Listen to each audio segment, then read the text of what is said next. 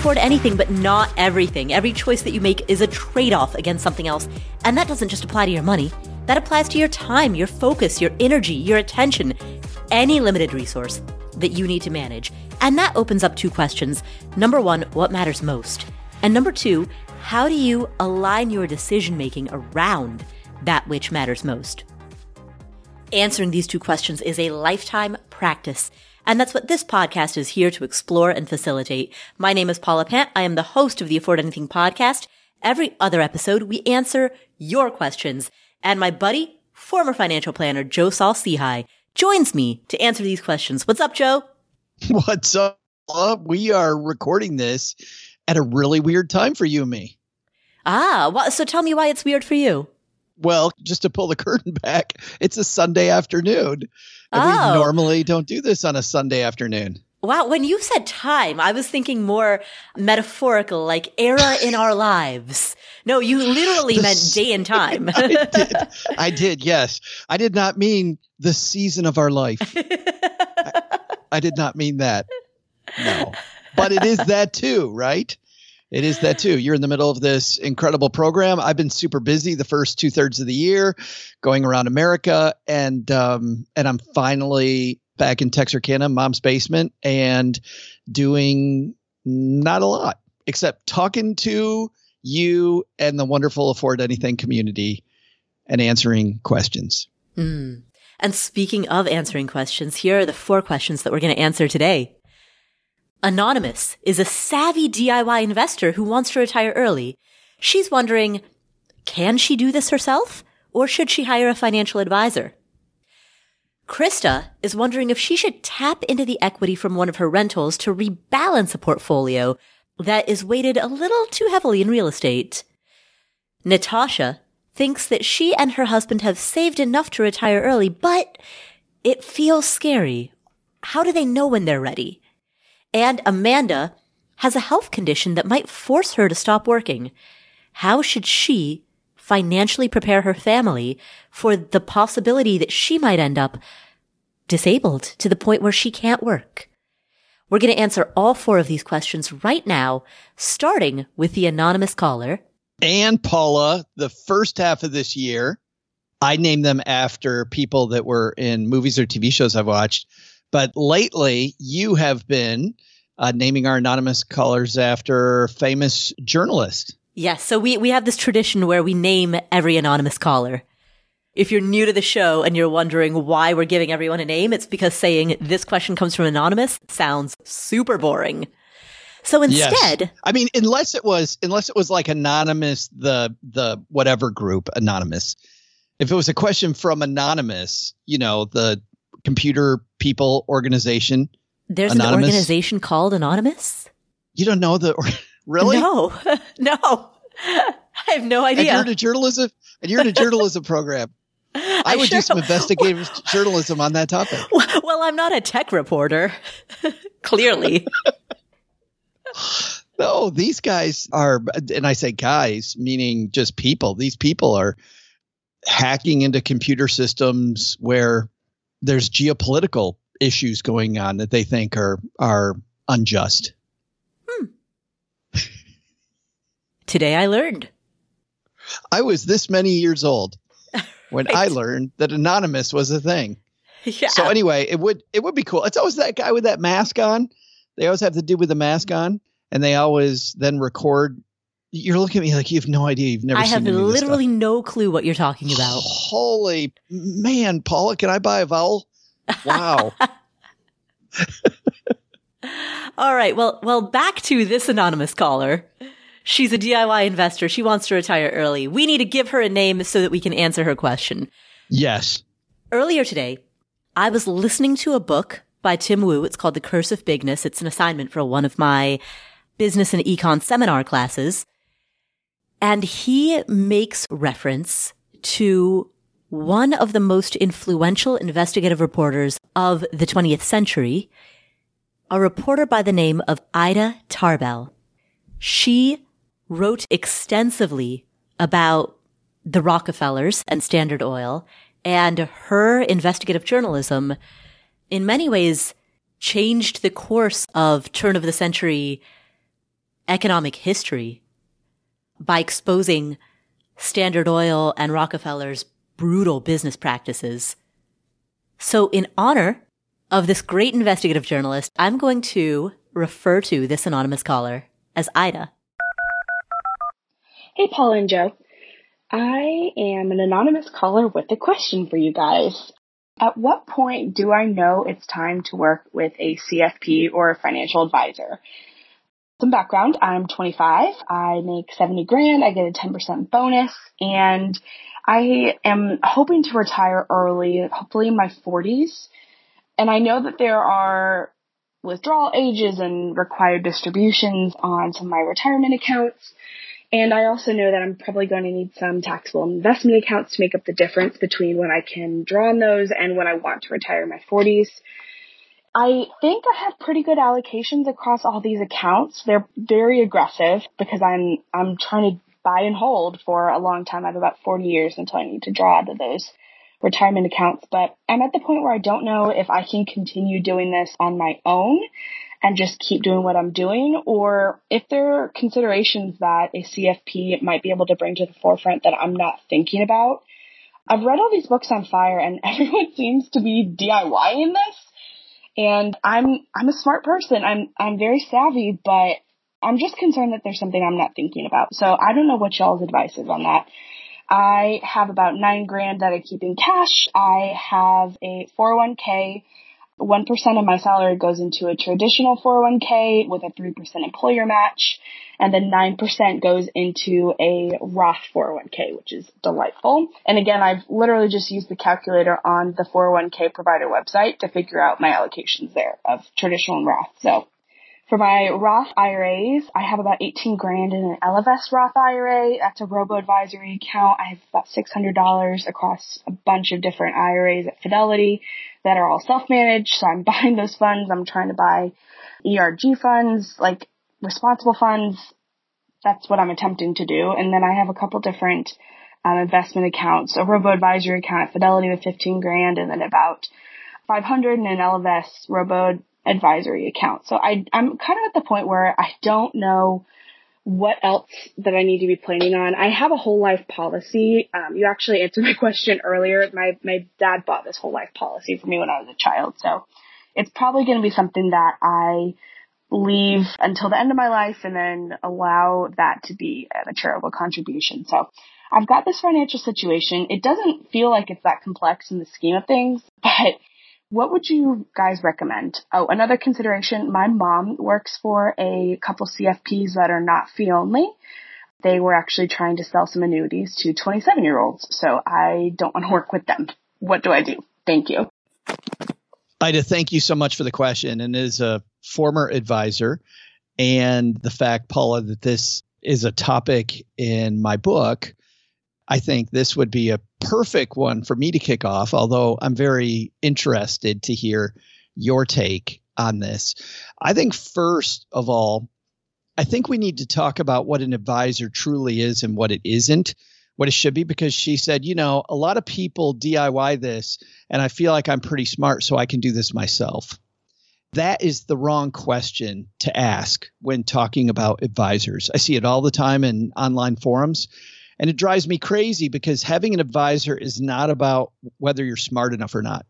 The answer to that question is, of course, you're smart enough. Yes.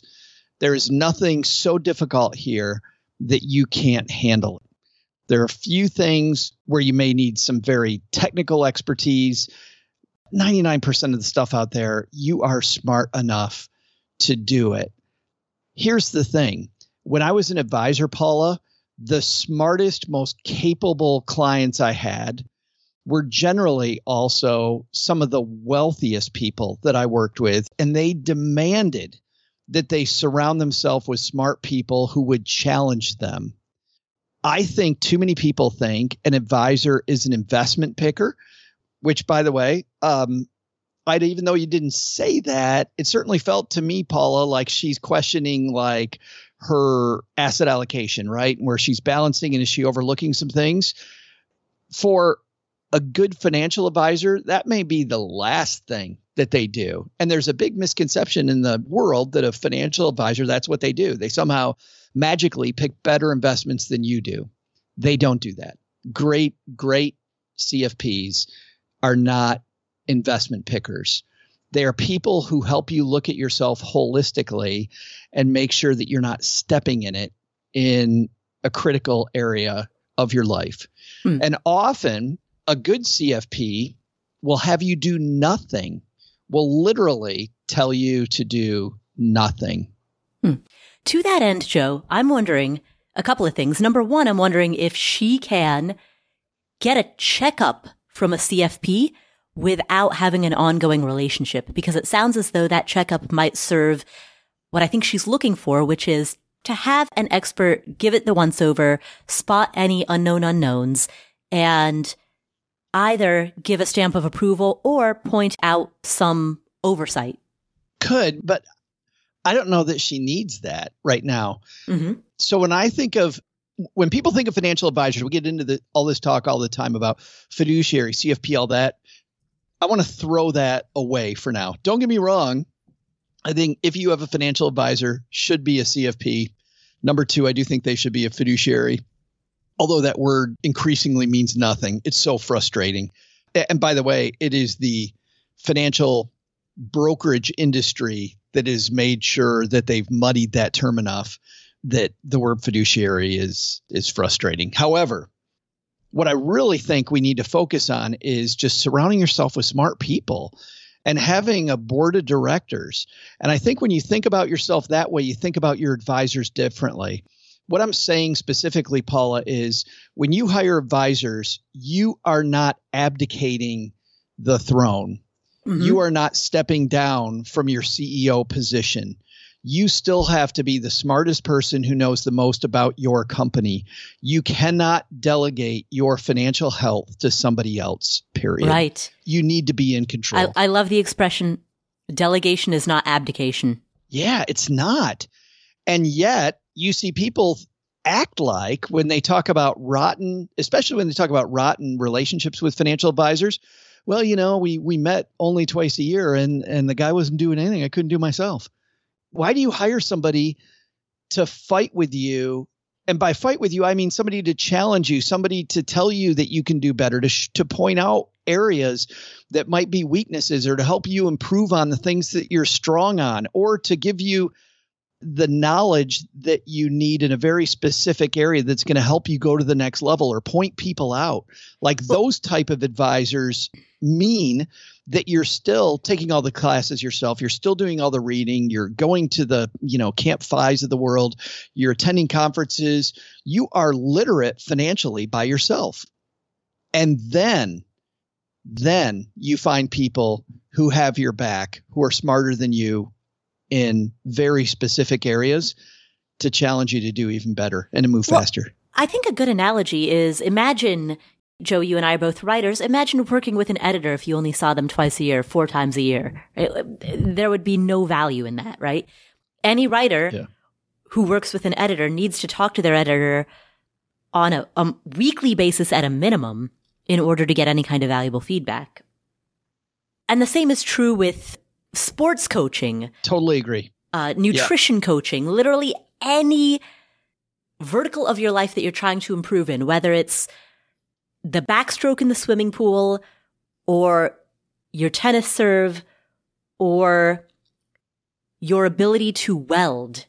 If you're trying to get good at any skill, you need regular tutelage. I mean, that's what I'm devoting this entire year to doing. I think the first thing she should do at her age would be to think about finding kind of a board of directors, Paula.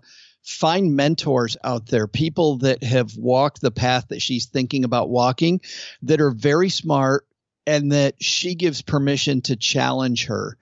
And those women and those men that she has do that for her, maybe she goes and has coffee with them once a month. Maybe she forms a mastermind of like-minded people on top of that are people that are, in her peer group, but they're going to hold each other accountable to do better. I think the idea that because you're smart means you disavow yourself of surrounding yourself with smart people is the most ridiculous thing that I see online all the time. Why I would even want that is beyond me. Like, why do I want that? I want smart people. But I'm with you, Paula. If she got a CFP, do it for a one-time check-in. But I frankly don't think she needs that. You know what I think she needs? What's that? I think for her net worth, she has way too much complexity. She has way too many funds for the amount of money that she has. And what that's doing, Ida, I think is creating this jumbled mass in your head. I would have much fewer funds. Well, let's take the S&P 500 because I know how many are in that, right? So you've got 500 companies. Why do I need 8 different funds that own 500 different companies? I don't.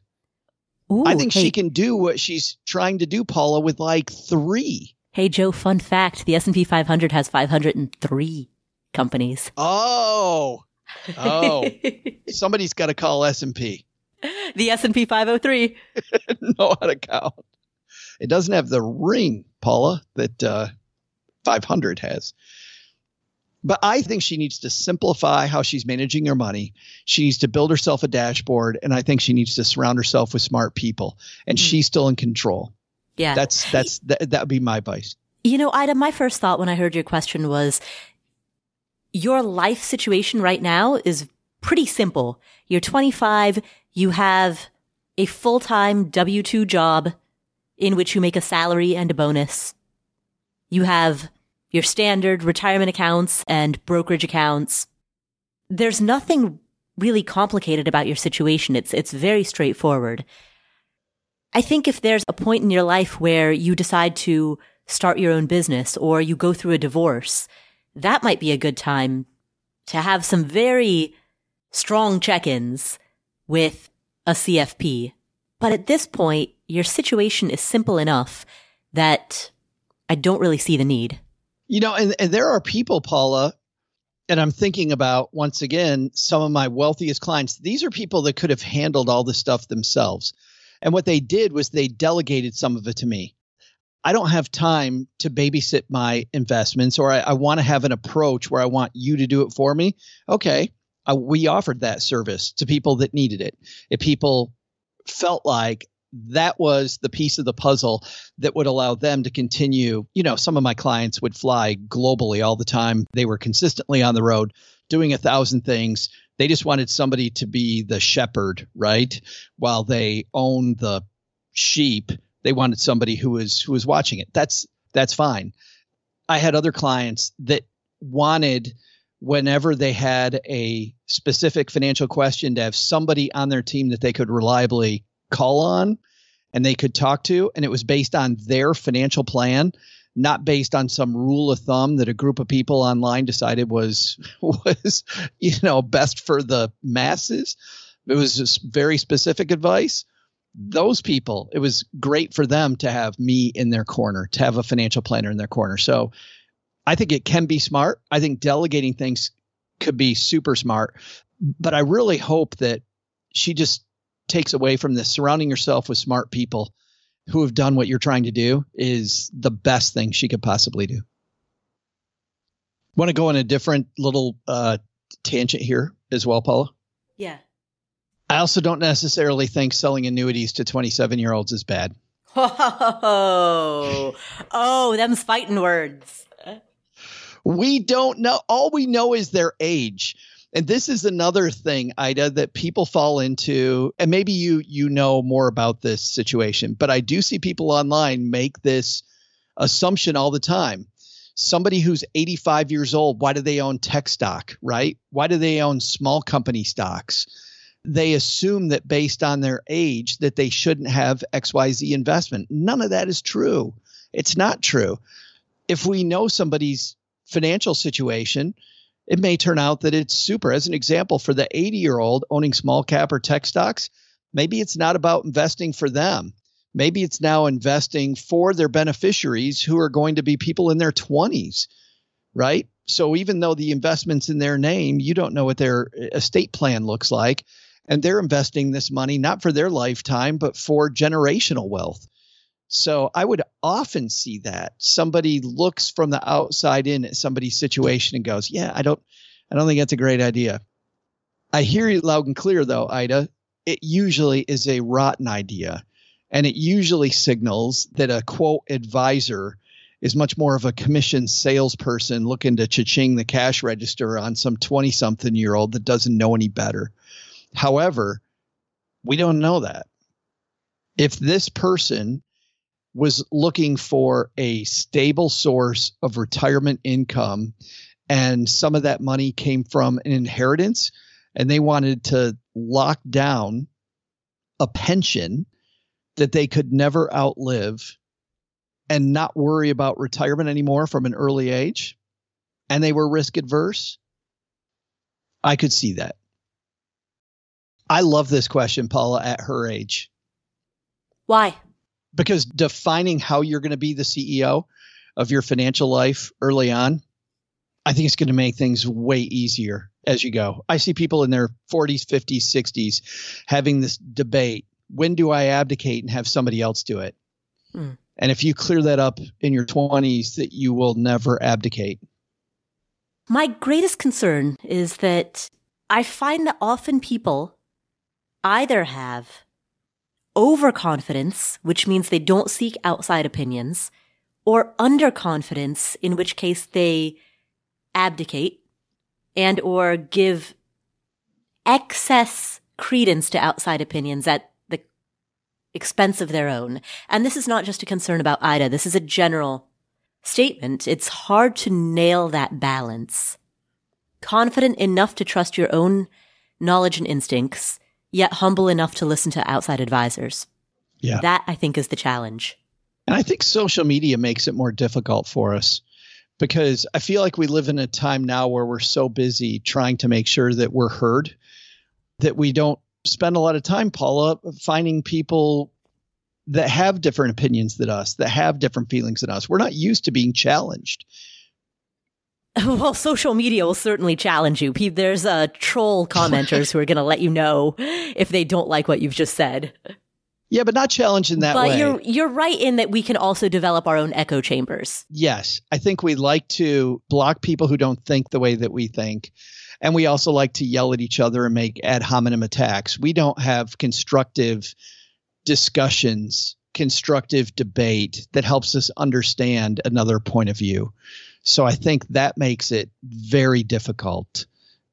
I love the idea of focusing on having a growth mindset, because if you have a growth mindset, you're not asking, where am I right? You're asking, where am I wrong? And I love starting with, where am I wrong? It's a great place to begin. Exactly. There's an author by the name of Carol Dweck who writes about this in a book called Mindset. Great book and a phenomenal idea. So Ida, I think the takeaways are, it's great that you're asking this question right now. Your situation is not that complicated, so don't stress out about it. Assemble a board of directors around you so that you are constantly surrounded by advisors, plural, who can offer feedback and support. Continue what you are already doing in terms of being financially literate. Use a CFP in the event that you deal with some complication.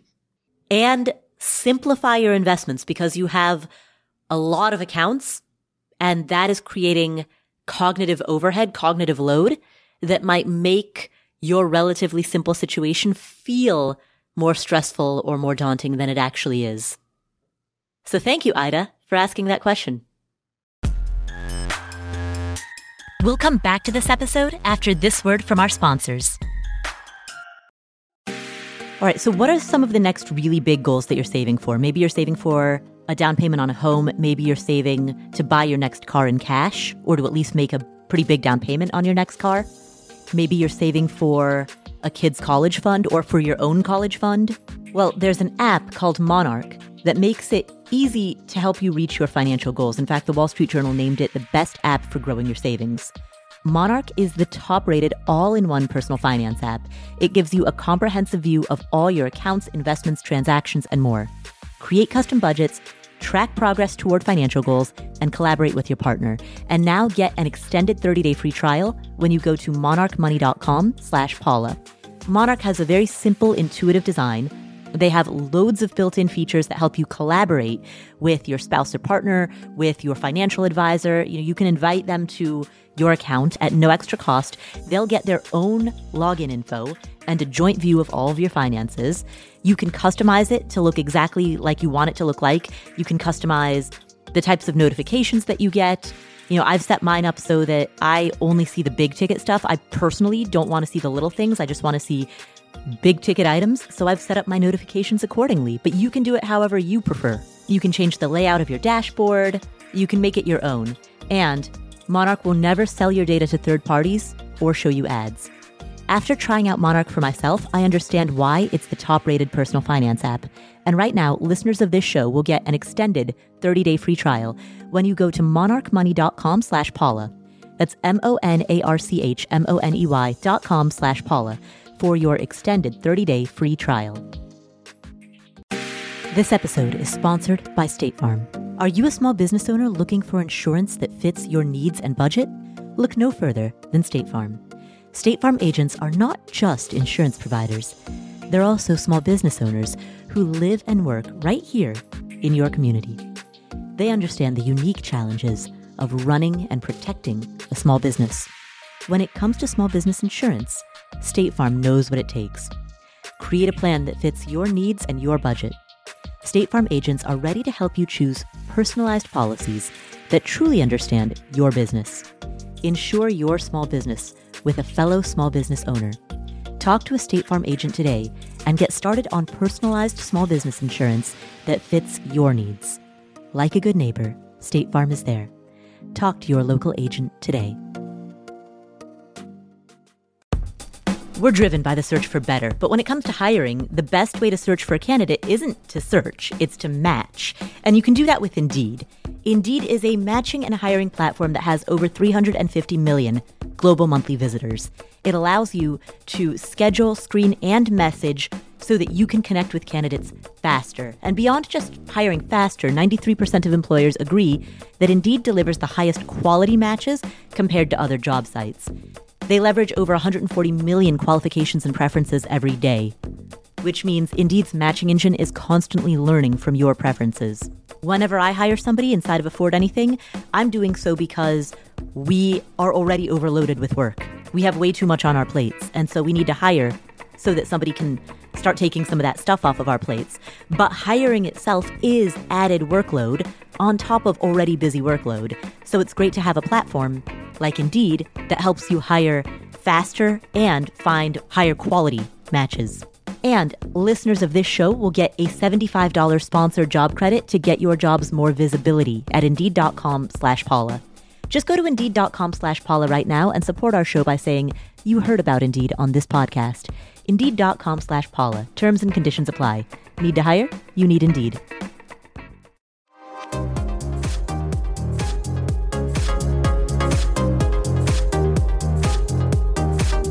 Our next question comes from Natasha.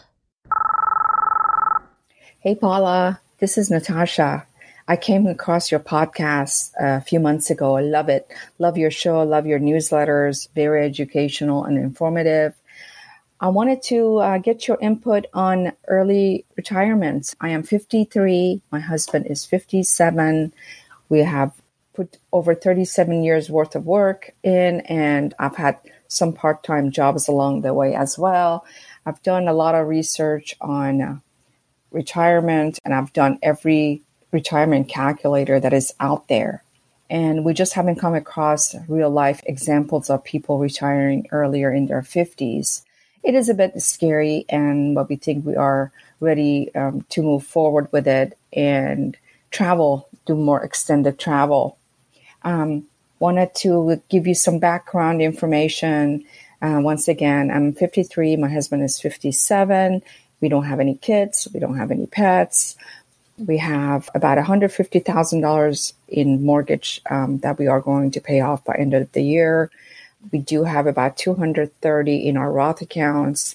Our mutual fund account, brokerage account, has about $900,000. Our 401k is about $400,000. We do have some RSUs that are about $120,000.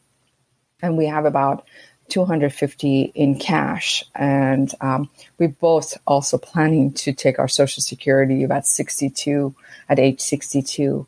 And we don't have to worry about leaving a legacy behind. So it's just us.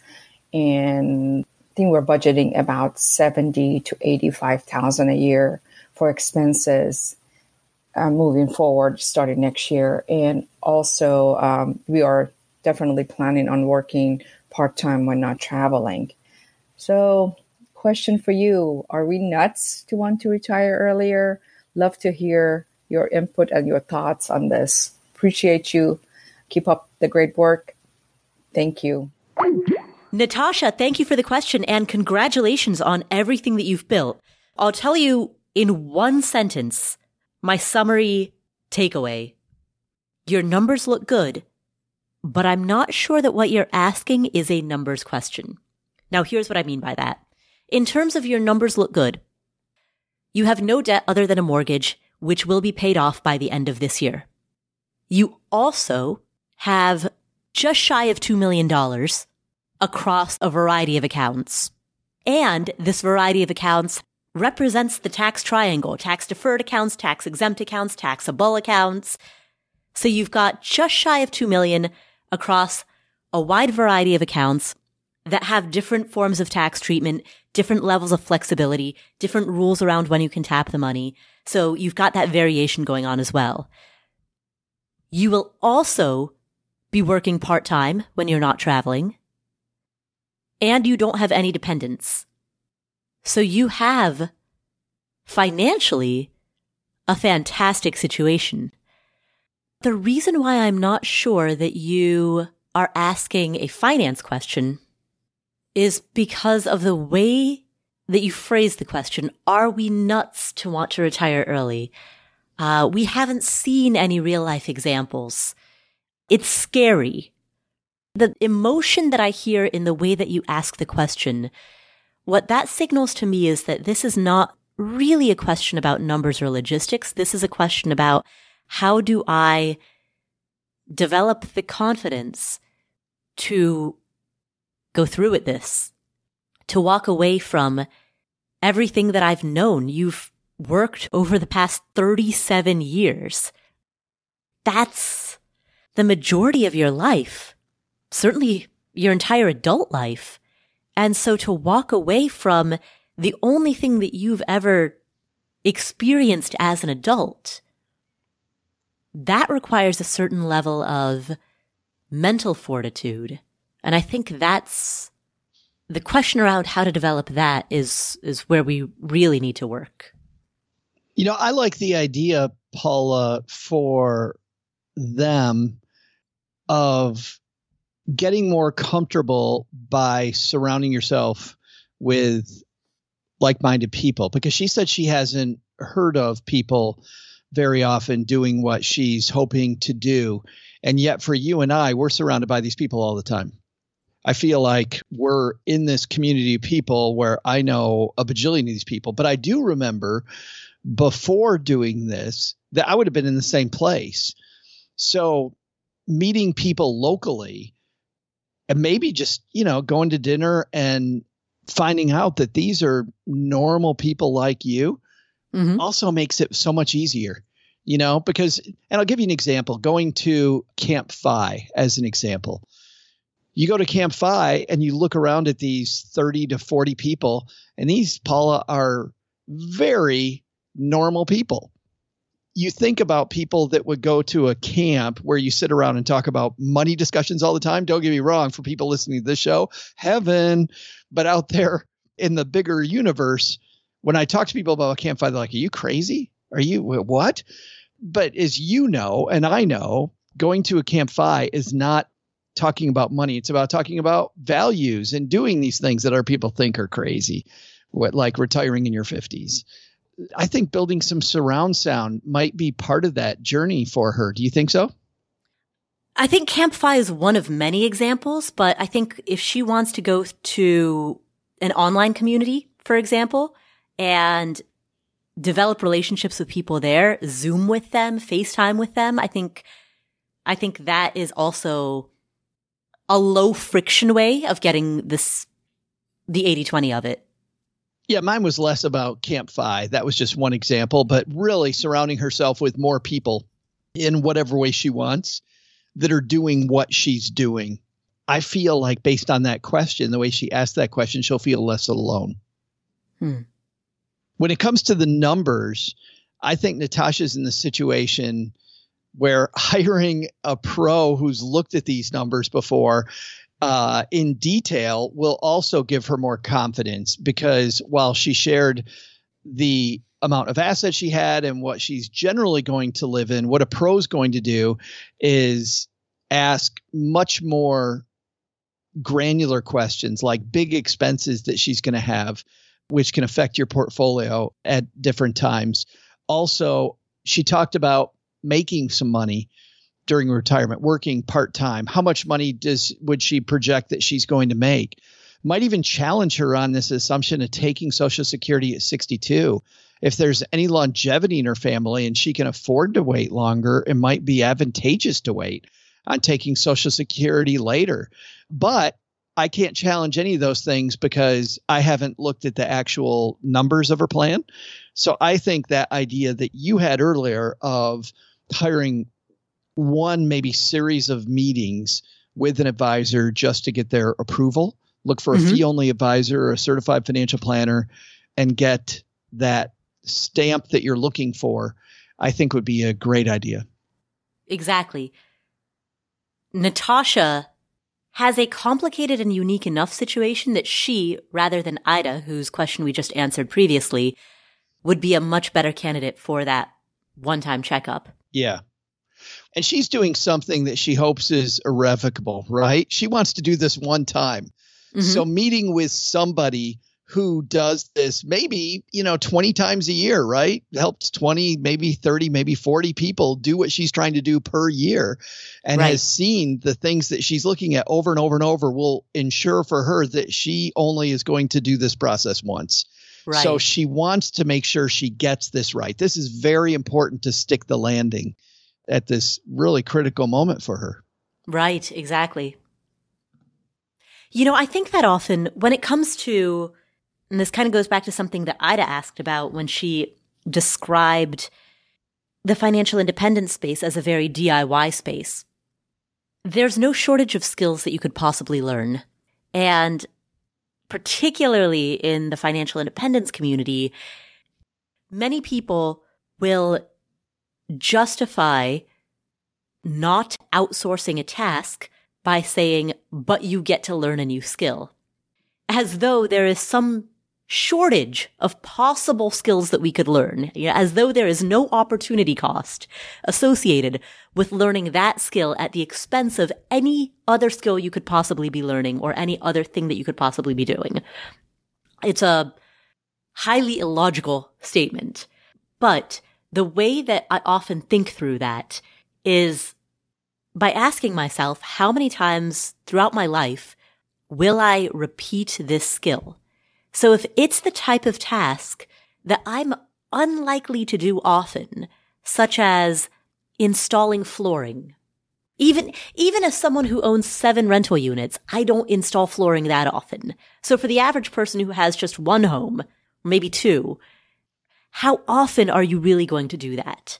Versus some other skill set, like, frankly, getting really good at Microsoft Excel. That could pay much. I know that doesn't sound like a great Friday night, but that could actually pay much bigger dividends over the span of your life. Yeah, because that's going to be the bedrock for a lot of different functions later on, right? I mean, that's a bedrock skill that you'll plug into 800 different things that you're going to do in your life where a spreadsheet's going to make sense. Right. Yeah. I was just thinking while you were saying, and if you are installing lots and lots and lots of flooring and you own 2 rental properties, you're definitely doing it wrong. And then you should get help anyway. So, Natasha, the takeaways are financially, you look great. You're in a great position, but checking in with someone who is a professional, fee only, who has a fiduciary duty to you, and who is practiced at helping people retire.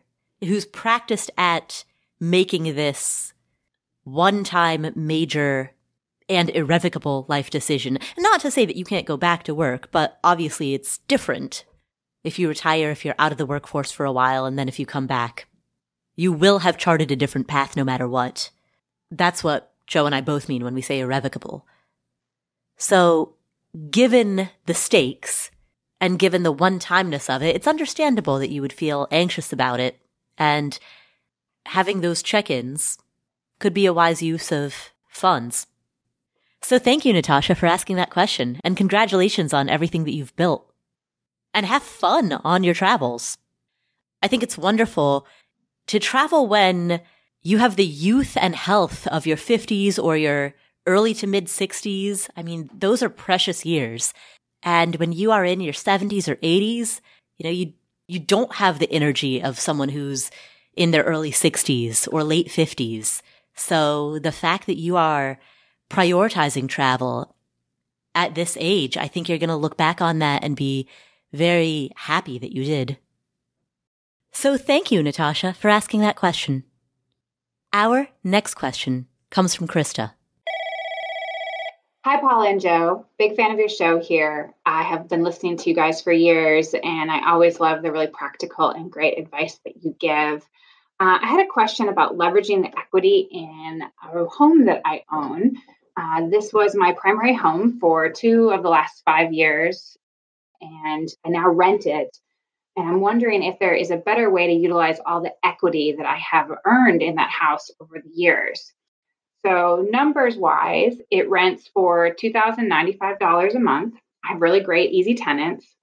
It's worth about $385,000, and I owe $109,000 at 3.75% interest. I do have a HELOC on this house for $125K with about a $25,000 balance on that HELOC. I have used that HELOC over the last few years to buy 5 other rental properties, which has worked out great. It's also been good to kind of have as a safety net. I'm also a business owner and own my own marketing business. So these rentals are kind of my side hustle. And the HELOC has given me the flexibility and safety to kind of cover things just in case. That said, most of my net worth is in real estate, and I'm considering rebalancing or maybe just kind of looking for other ways to move all that equity and make more money from it. So I'm wondering what some of my options are. Should I sell the house and put that money in the market? Should I better leverage the HELOC, private loans or something? Should I just keep the house and keep renting and, be good with what I have? Or is there just something that I don't even know about that your wisdom and knowledge could share with me? So my goals are financial independence as soon as possible and easy hands-off investments. I do have money in the market, Ross, I do all of that.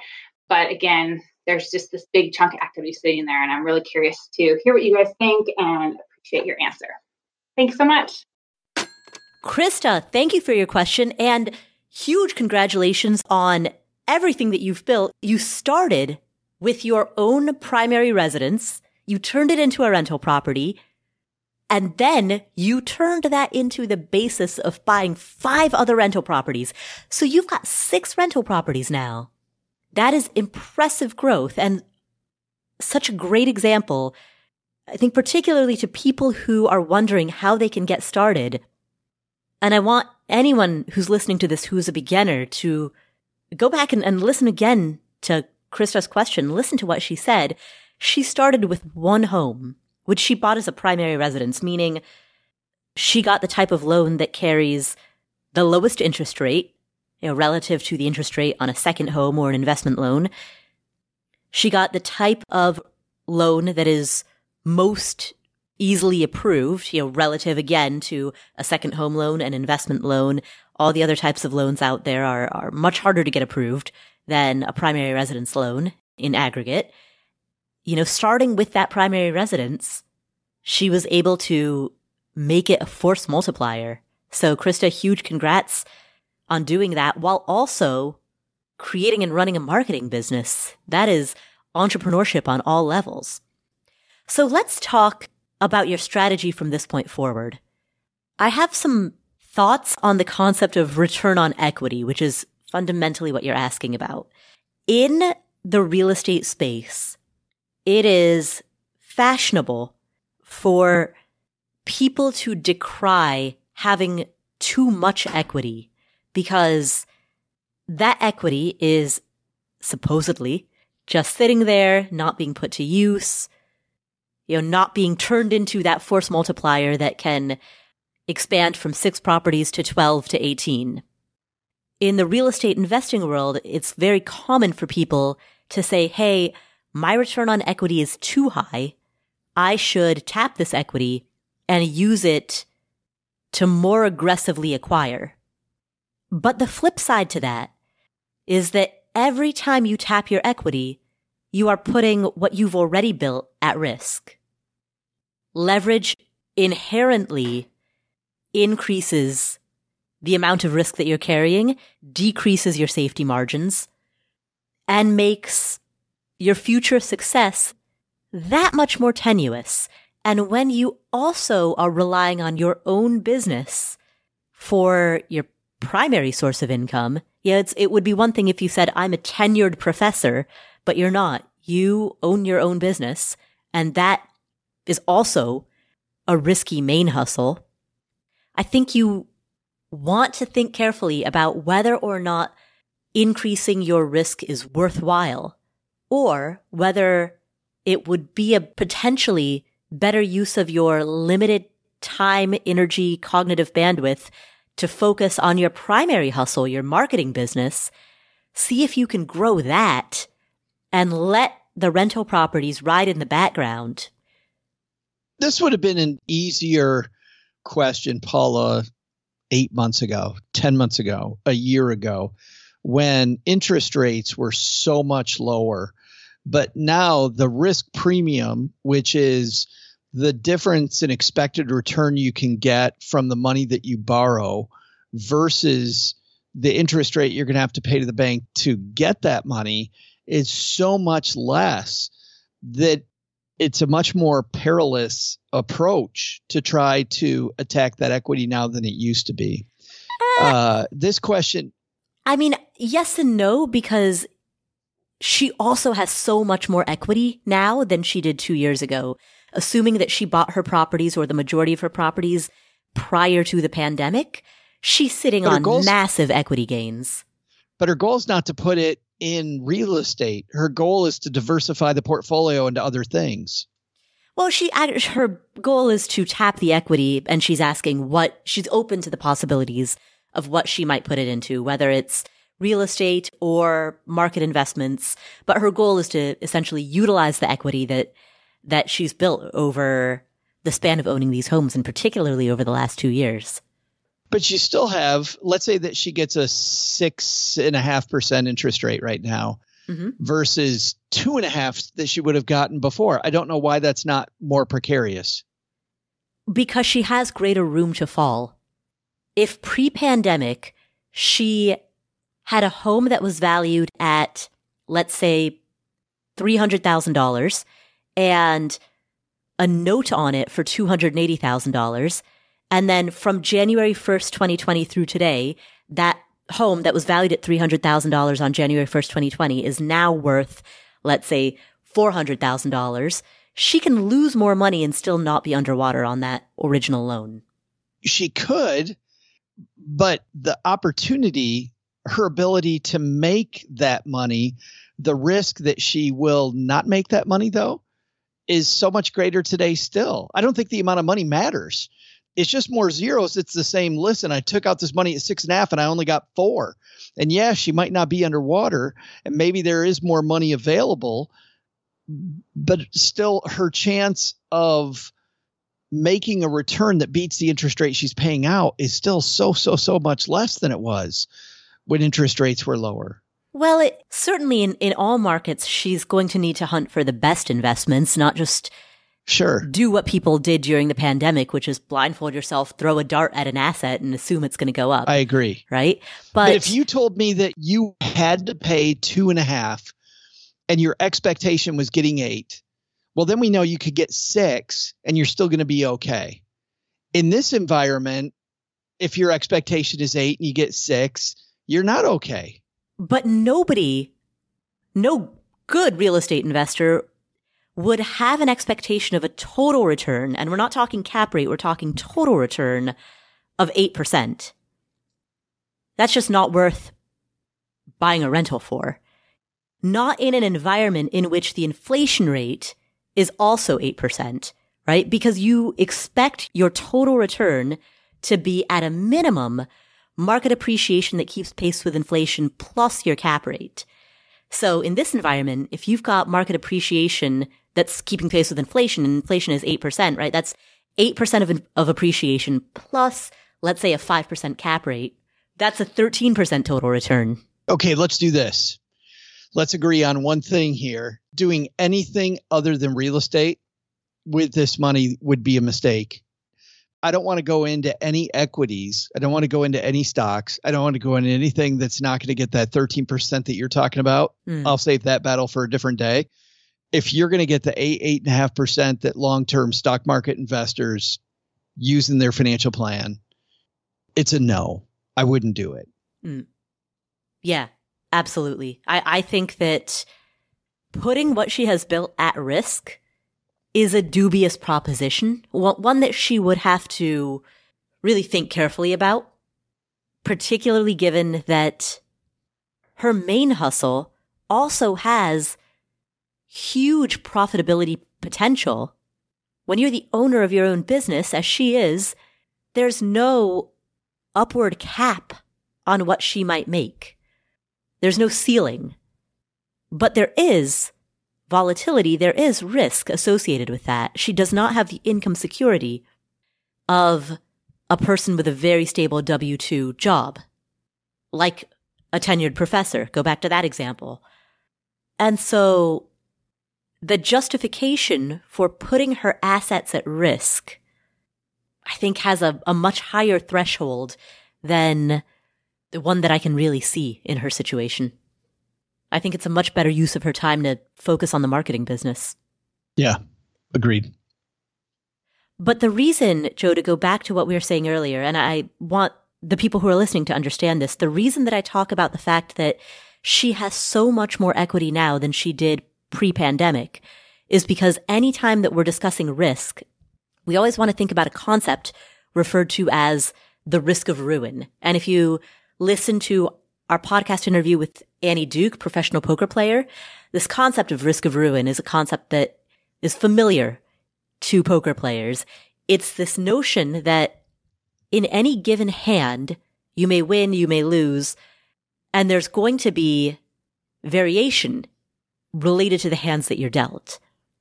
And sometimes you might have a sequence of wins or a sequence of losses that by sheer happenstance occur in rapid succession. Law of large numbers, probabilistically speaking, sometimes you just get dealt multiple bad hands in a row. Due to the reality of that risk, the thing that any good poker player wants to protect themselves from is the risk of ruin, meaning the risk that they bet so much that they eventually can't play the game anymore. They're eventually out of the game, right?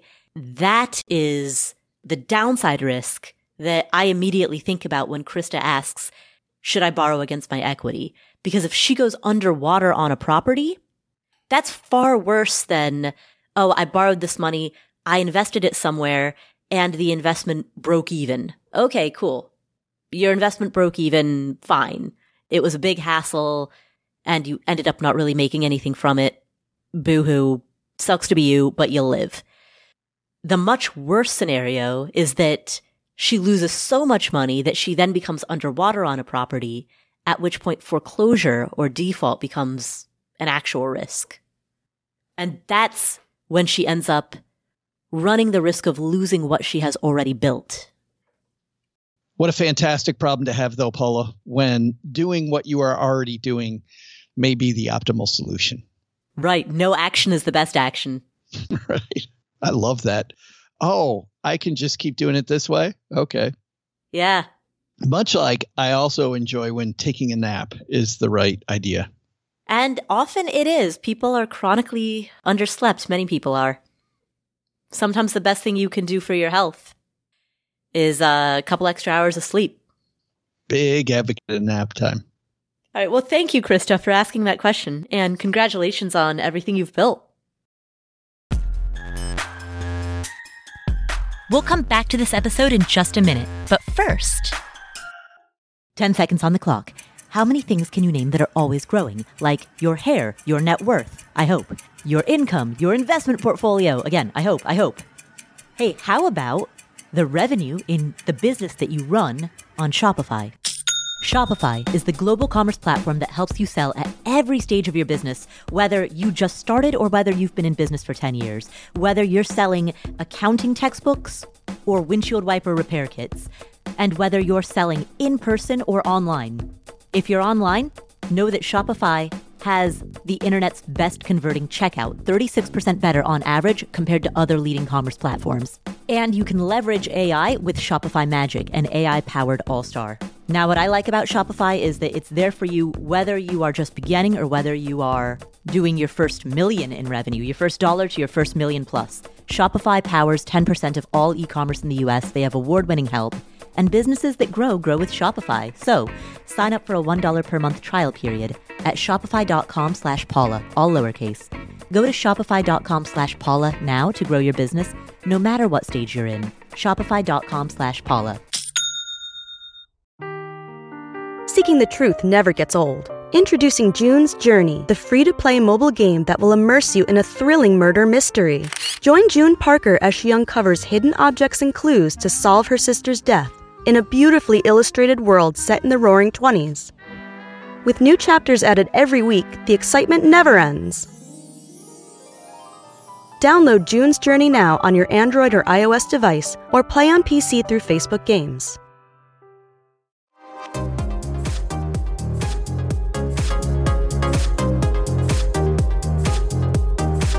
Our final question today comes from Amanda.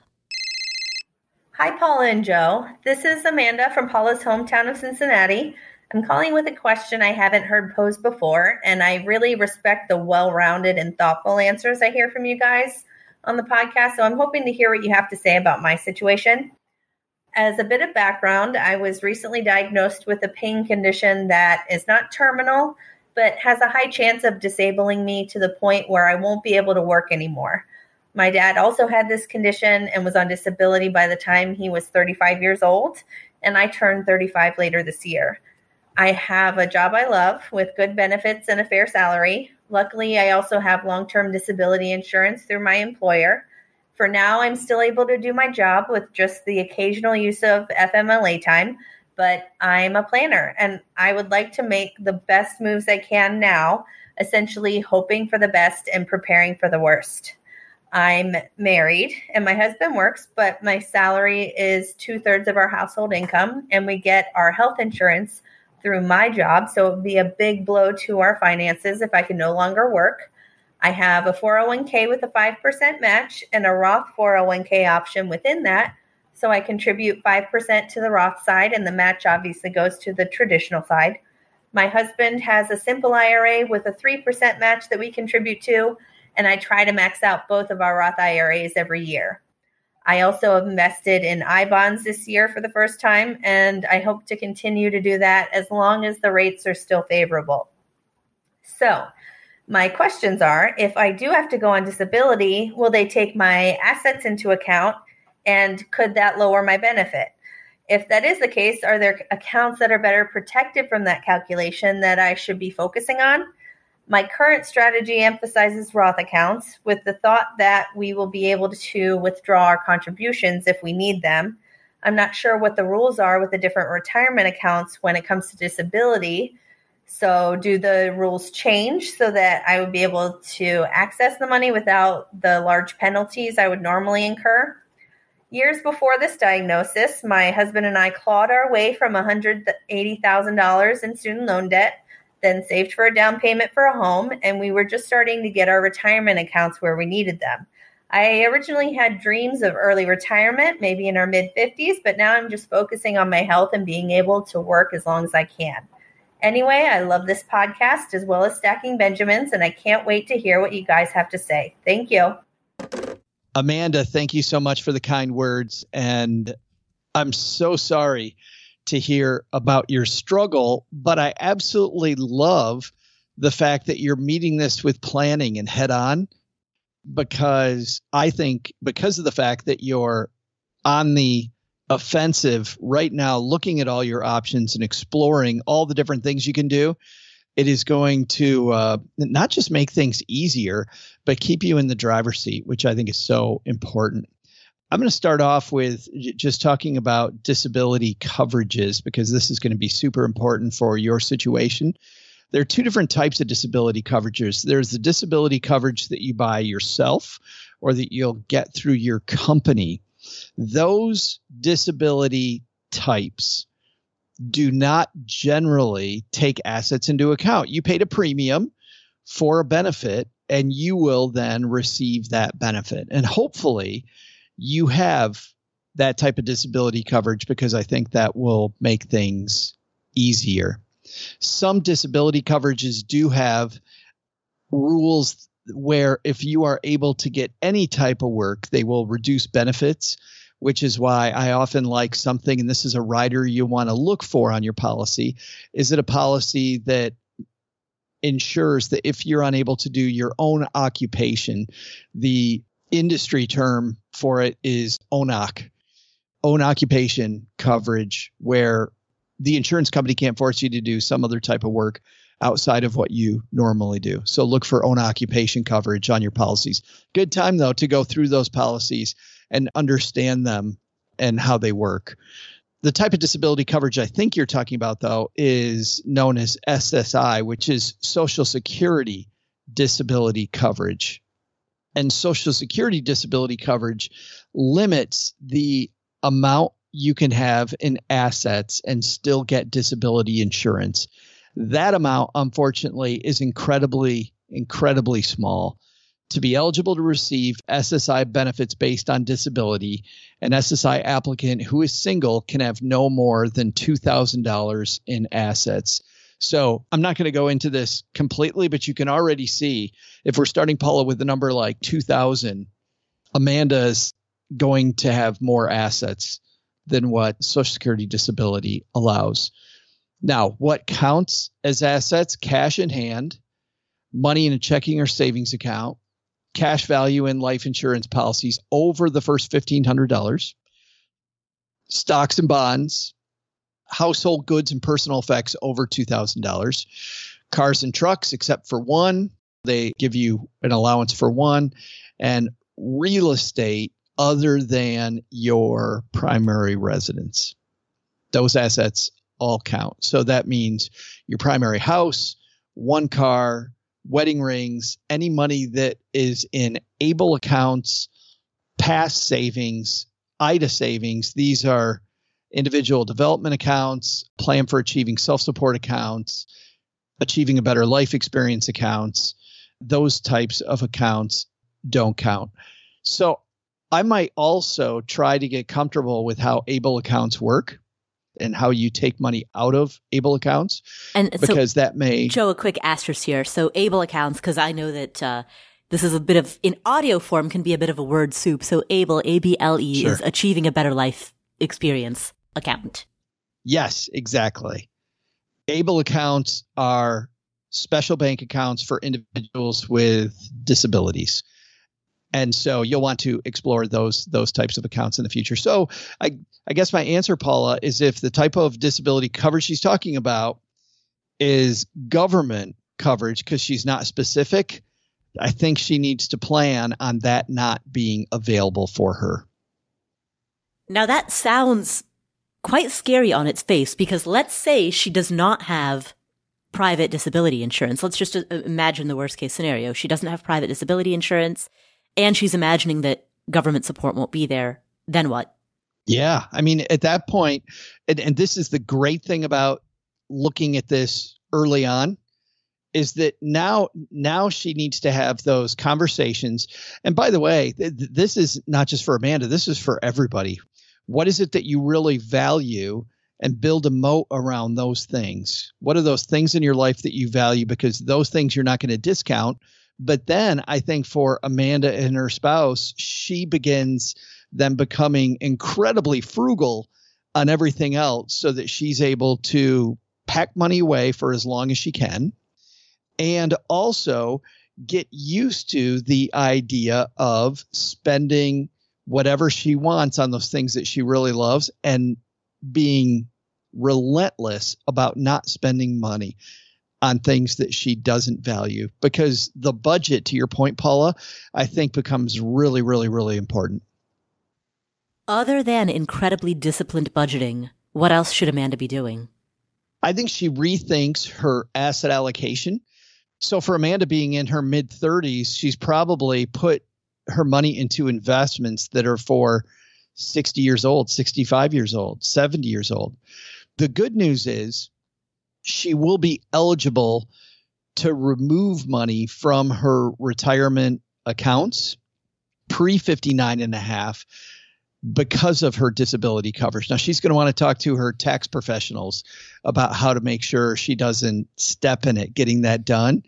But that can be done. What she needs to do is rethink when's that next dollar she's going to need, and become more, probably in most cases, will become a little more conservative with her investments, assuming that she may need a dollar sooner in her current circumstances than she would have before her diagnosis. Couple of other things I'll add here, Amanda. There are many books written about this topic, as well as many online communities with people who are dealing with this on a day-to-day basis. I would encourage you to seek out both of them. Between the two, what I like about books, and books specifically, not blogs, not even podcasts, books or audiobooks specifically, is that because they go through a publishing house, are held to a certain level of fact-checking, editing, a certain level of rigor. And so when you're thinking about the reliability of your sources, professionally published, well-regarded books that are recent and that are written by authors who are well-reputed within this field, that is a great place to start. And then from there, you can continue to follow those authors. You can follow major journalists who cover specifically this beat. I would start with finding those highly reliable information sources. And then from there, you will have enough basic information that when you then go into the online communities, you'll find tips, tricks, little tidbits of advice, but you'll also know enough going into those online conversations that you'll be able to sniff out the good from the bad, separate the wheat from the chaff. But this is a topic, personal finance or financial independence is wide, it's broad. Financial planning for people who are dealing with a disability is a topic that is much narrower, which means it can go very deep. Joe and I specialize in going wide, and I think what you need are resources that go narrow and deep. I also want to say congratulations on paying off $180,000 in student loan debt. Right. How about that? That's incredible. Huge. Steve, can we get a round of applause? That is such a fantastic achievement. You should be incredibly proud of yourself. The fact that you did that and then saved for a down payment on a home, and you've done all of that before you've turned 35. That tells me that you are very attentive to managing your money. You're excellent at managing your money. You're excellent at setting a goal and going for it. And it gives me a lot of confidence in your ability to deal with the financial ramifications of this next great challenge. So thank you, Amanda, for asking that question. Well, Joe, we've come to the end of another episode. No. It goes by fast, doesn't it? It does go by fast. It's always so interesting. And just like every time you and I sit here and do this, Paula, the questions are so different. And the nuances in the questions are so different. Right? Exactly. Yeah. And that is why I love that you just said that this is so wide, because it is wide. There's a lot of nuance. There's a lot of specificity to any given situation. Joe, where can people find you if they want to hear more of your ideas? Yeah, when I'm not hanging out with you here, Paula, I am orchestrating the greatest money show on earth, the Stacking Benjamin Show, which has a single purpose. 330 million people in the United States, nearly half of them say they cry about their money. So it helps people realize what we talked about early on here with Ida, that you can do this. And so we just try to keep it fun and have a lot of different segments and give people a little bit of a Tonight Show feel, I think, to their financial planning mix. Nice. Every Monday, Wednesday, Friday, where finer podcasts are distributed. Only the apps that distribute the finest of podcasts. Yes. And part of the same badass network that Paula Pant's on. That's right. We are part of the same podcast network. I can't stop calling them Westwood One because I love Westwood One. Cumulus doesn't roll off the tongue. Cumulus. As much. Yes, the Cumulus Network. Isn't cumulus a type of cloud? It is, which is why I just don't like that name. I think Cumulus, you need to change it. Here's what we're going to do, Paula. When our contracts are up with the network, we should tell them to change it back to Westwood One. That'll be our single demand. I mean, what? Why not just change it to like the Joe Network? Yeah, duh. That's what we totally should do. I can't wait to hear that negotiation. I'm sure that'll go really well. John Wardock at Westwood One, not accepting my call anymore. Every time you call, he's like, what's that? I can't hear. Must going through a tunnel. Just hanging up on me. Yeah. Wait a minute. He does that now. What are you talking about? He's not going through a tunnel? Not getting on an elevator? John, I'm on to you. All right. Well, thank you for spending this time with us, Joe. Thank you, Paula. Absolutely. It's always a fun time. And one that lately we haven't gotten to do very often. People don't know that, but we have not gotten to do this very often lately. Yeah. It's nice to be back in the seat. Old times. Yes. Thank you for tuning in to the Afford Anything podcast. If you enjoyed today's show, please do 3 things. Number 1, most importantly, share it with a friend or a family member. Number 2, chat about it with other members of the community. There is a lot to be said. I think we've alluded to it throughout today's episode about the importance of community support. You can find our community at affordanything.com/community. And that's where you can find people who have the same interests that you do, whether it's debt payoff or retirement or index funds, rental properties, saving for your kids' college, whatever specific topic you want to talk about, you can find a breakout group there, a village there that's going to talk specifically about that. Or if you want to talk to other people in their 20s or 30s or 40s or 50s, you can find your people there. So affordanything.com/community, head there, chat with other members of this community. And number 3, please open up whatever app you're using to listen to this podcast, leave us a review, and make sure while you're there that you hit the follow button so that you don't miss any of our amazing upcoming episodes. Thank you again for tuning in. My name is Paula Pant. This is the Afford Anything podcast, and I will catch you in the next episode. Here is an important disclaimer. There's a distinction between financial media and financial advice. Financial media includes everything that you read on the internet, hear on a podcast, see on social media that relates to finance. All of this is financial media. That includes the Afford Anything podcast, this podcast, as well as everything Afford Anything produces. And financial media is not a regulated industry. There are no licensure requirements. There are no mandatory credentials. There's no oversight board or review board. The financial media, including this show, is fundamentally part of the media.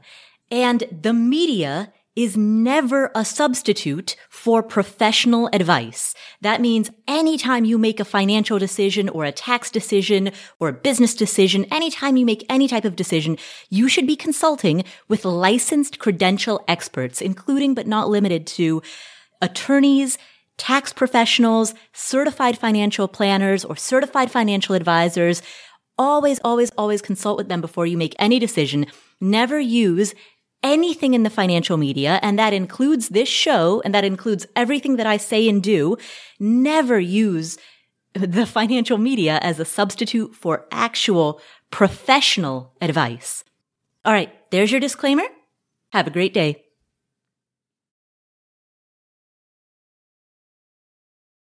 Except talking to you and the wonderful Afford Anything community and answering questions. And speaking of answering questions, here are the 4 questions that we're going to answer today. Anonymous. Can I just point out how ninja we are? We also have not recorded together in a little bit, and we've still got it.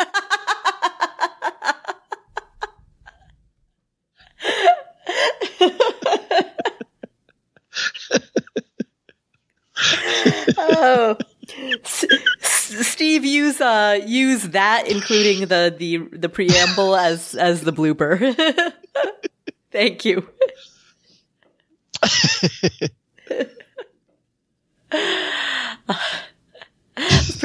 That was a really. I mean, you queued up a great transition. God, I gotta say.